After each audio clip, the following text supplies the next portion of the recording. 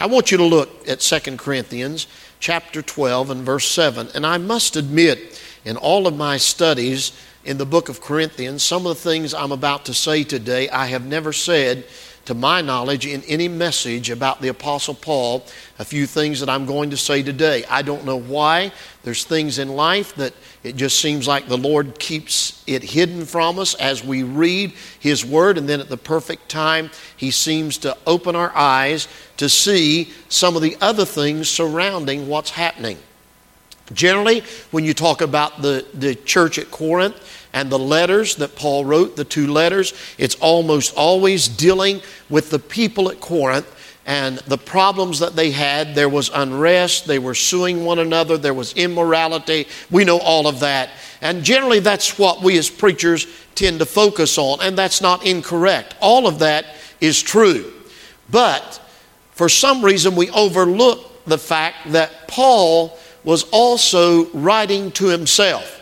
He's reminding himself by the time you get to this 12th chapter, he goes back to that experience which I've preached many times from this pulpit about how he was caught up into the third heaven. That's the way this chapter begins. Him reflecting back on that, saw things that were not lawful to utter. It took him 14 years to write about it and to talk about it.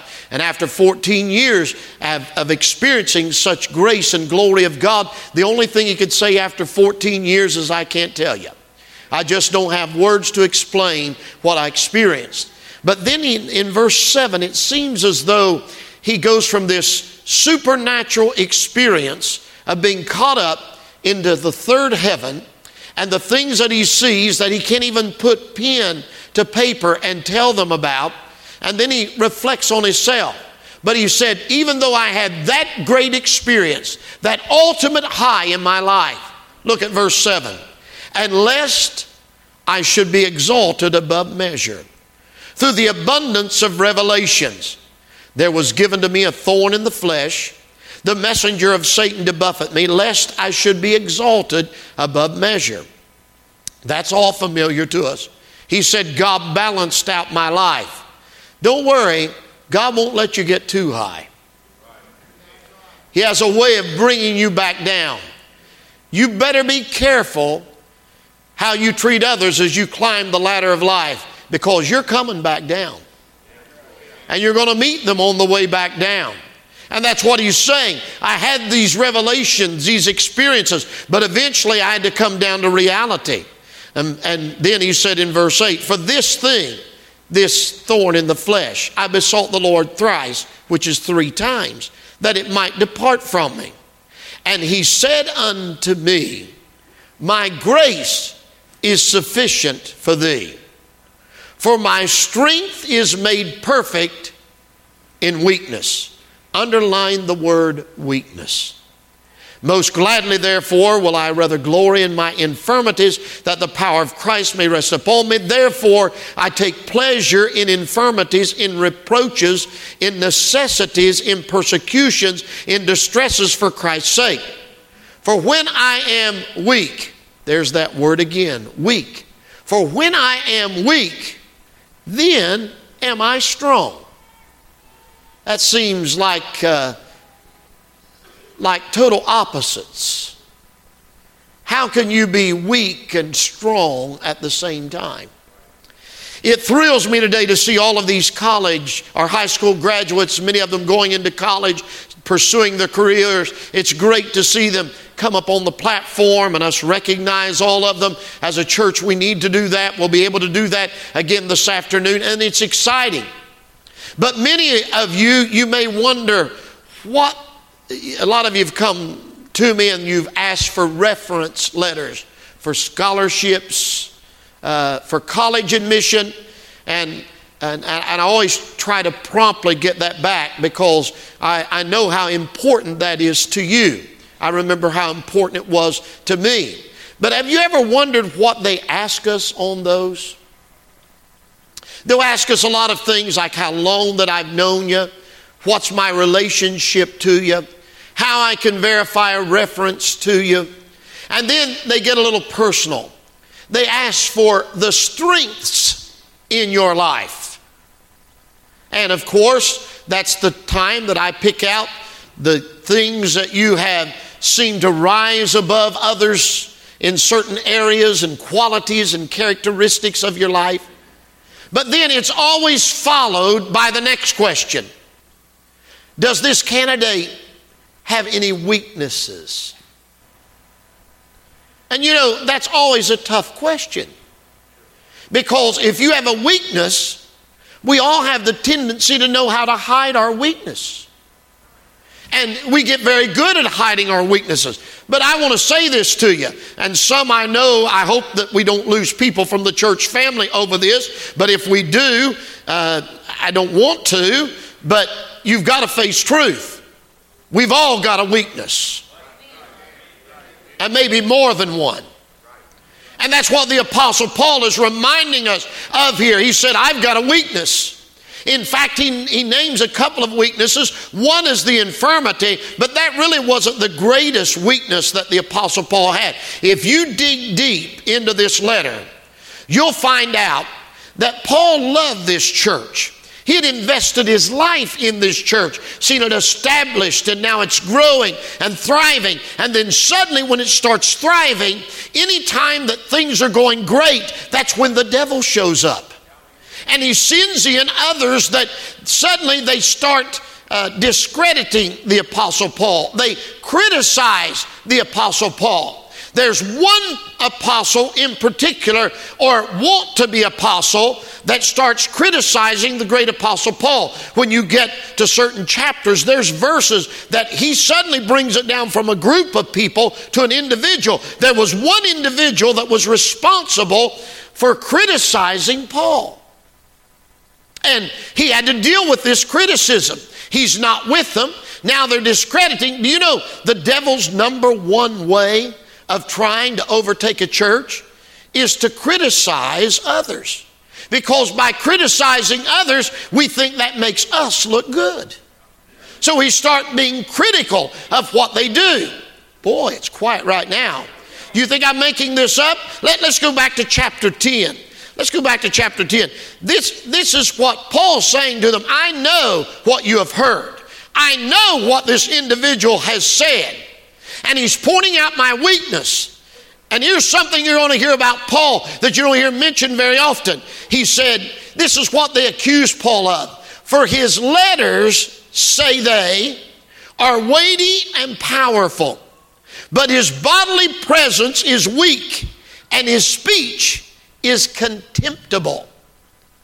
They're saying he writes well, but he doesn't look good, and he has a horrible voice, and he just has these words that are disgusting to us. See, what you're reading is not what you're getting.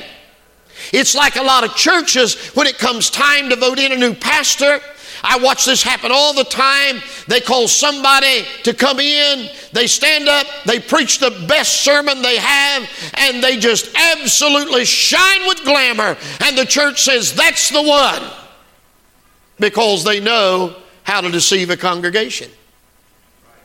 Then 3 months later, 6 months later, a year later, the church is falling apart. I get calls from people like this constantly. Preacher, we've got to do something. I said, hey, it's your fault, not their fault.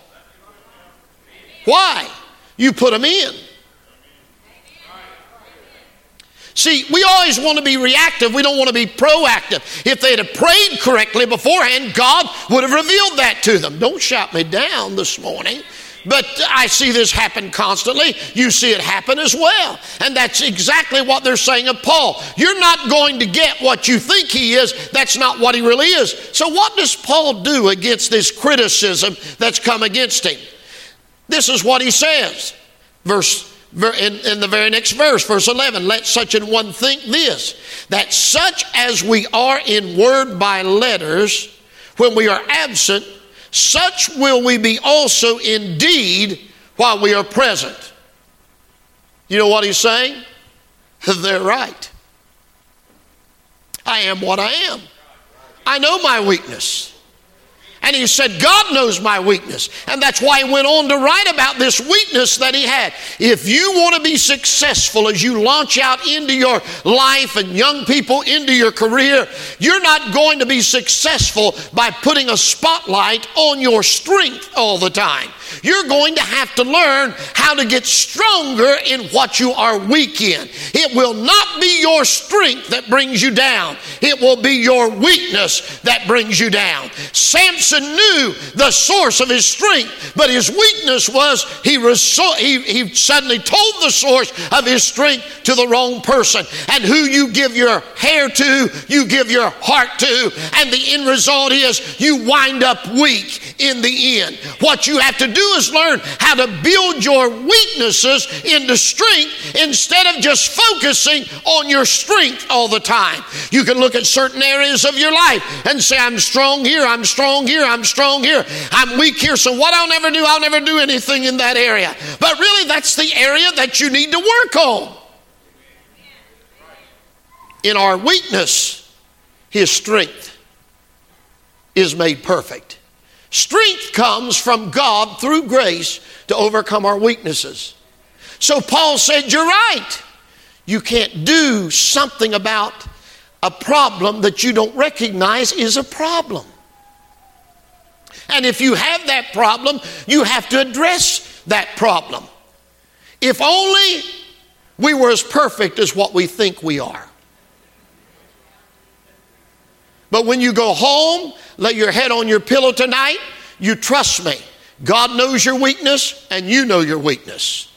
So why do we have these weaknesses? Well, I think that there's really some basic reasons why. One, we have this weakness because it's a source. It's all the source of the same thing. Anytime that you talk to anybody, counsel anybody, you have to realize the greatest need in a person's life and the greatest fear in a person's life.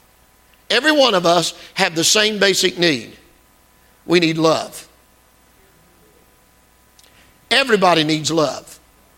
Everybody needs to be loved and know that they're loved.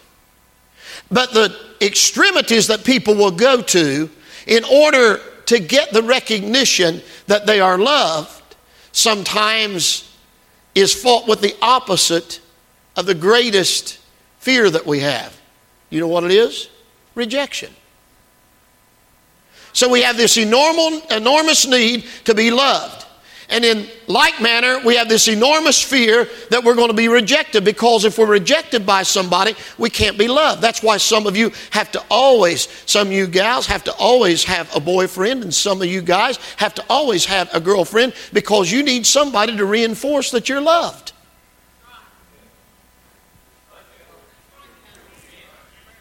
Preach. But when are you going to learn? Everybody that says, I love you, they don't. They don't mean it. They don't know what love is themselves, and it's easy to be deceived. So Paul said, I'm not going to deceive myself. You may reject me, but let's get this clear. The Lord Jesus Christ loves me. And He says, I pour my grace out sufficiently on you. And the truth of the matter is, some of you think it's just a song, but it's true. As long as I've got King Jesus, that's all that matters, is to know that Jesus loves me. Hallelujah! And that I love Him. And you can overcome every weakness in your life. So because of that, the greatest need and the greatest fear battling against one another, there's four things generally that bring about a reality of the weakness in our life. Sometimes we have to recognize it for what it is. First, it's just an inability. God asks us to do something that there's no way we can see ourselves doing it. There's no way that we see that we have the ability to do it. It's just impossible for us to do. You know, you can want to do certain things, but you're just not able to do that. If you're not able to play an instrument, you're not able. If you're not able to sing, you're not able to. I'm not saying that you can't sing alone in your car. But just because you want to doesn't mean you have the ability to. Do you understand what I'm saying? There's been a lot of things in life I would have loved to have done it, but I don't have the ability to do it. Sometimes those abilities can be physical as well. You just can't help it because physically you don't have the ability, the stamina to do that. Not only is it caused by inability, but it's also caused, he told us, by infirmity. He had an infirmity. He prayed for his, in fact, he said through my infirmity, he clarified it. He said that I can glory in Christ, in the cross of Christ, because I will glory in mine infirmities. That's what he said. So he had an infirmity. Some infirmities are temporary, some are permanent. But when you have an infirmity, that affects you. Do you realize how many people today would just love to be in this service right here in our area, but they have an infirmity that prevents them from being able to get to a service and sit in a service and be in a service. But yet through that, then they have a real concern of being rejected. So they can feel like the Apostle Paul. Since my infirmity prevents me from being there or doing what I want to do, therefore I'm afraid that I'll be rejected. So sometimes this weakness is caused from inability. Some of our weaknesses caused from infirmity. Another thing is that it is caused by iniquity. Well, what is iniquity? The word iniquity in the Old Testament simply means crookedness or to bend. That's what the word literally means. So there are certain things in our life that we're bent toward. Now, why are we bent toward certain things? I don't know how this will go over, but it's the word. Deuteronomy tells us why. Deuteronomy 5:9, because the Lord says, I will visit the iniquity, the bend, of the fathers under their children and under the third and fourth generation. You will be bent to certain things because when you're growing up, everything you see in your parents, in your grandparents, or the home that you're living in, when you're this tall, the video recorder's always on. Your eyes are open, your ears are open. You can't unsee what you have seen. You can't unhear what you have heard. And it is recorded there the rest of your life. And unfortunately, when you see those things and you see that bend, then when you start to mature in life, you'll find yourself following that exact same pattern. Why? Because you're visiting the same iniquity that your father or grandfather or great-grandfather had. Some people call it generational curses. I think it's more than a curse. I think it's just that you're bent towards certain things. Do you know how many people in this church, as many years as I've pastored, that when they were young people like these graduates today would sit down and talk to me in private about their parents' drug addiction and how much they hated their drug addiction or how much they hated their parents' alcoholism. They'd come to church and shout, but the whole time they knew their mom and dad stayed drunk on the weekends. They knew that. They'd sober up to come to church to shout. Oh yes, it does happen. And they would say, I hate that. And they would cry about it. And I'd pray with them. And they'd say, I never want to be like that. But the truth of the matter is, they wind up following that same road. The parents are bent toward gambling. So the children are bent toward gambling. The parents are bent toward lying. So the children are bent toward lying. Boy, it's getting lonely up here today. There are iniquities that visit us. The parents had a tremendous temper in private, so the children have a tremendous temper in private. I'm just saying we all have certain bends. And what it is because we focus, I'm not overlooking all the great things that we were raised under. Don't misunderstand what I'm saying. But there are some things that no matter if you have 99 great qualities, that one bad thing will stick out more than any other, and the devil will make sure it sticks out more than any other.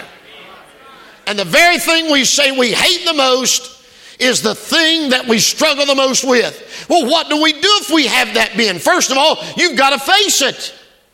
You not only have to face it, but you also have to forgive. If your parents did that, forgive your parents of doing that. Don't you think in later life God dealt with them about some things? And if they had to go back and do over again, they probably would do that over and take that away. Isn't there something for those of you that have raised children that if you had a redo, you'd go back and you'd say, I'd do it different this way. I'd make sure I'd do it this way. Of course we do. We face it, but then we also forgive of it. And then we rebuke it in Jesus' name. Just because I grew up with that doesn't mean that I have to be bound by it.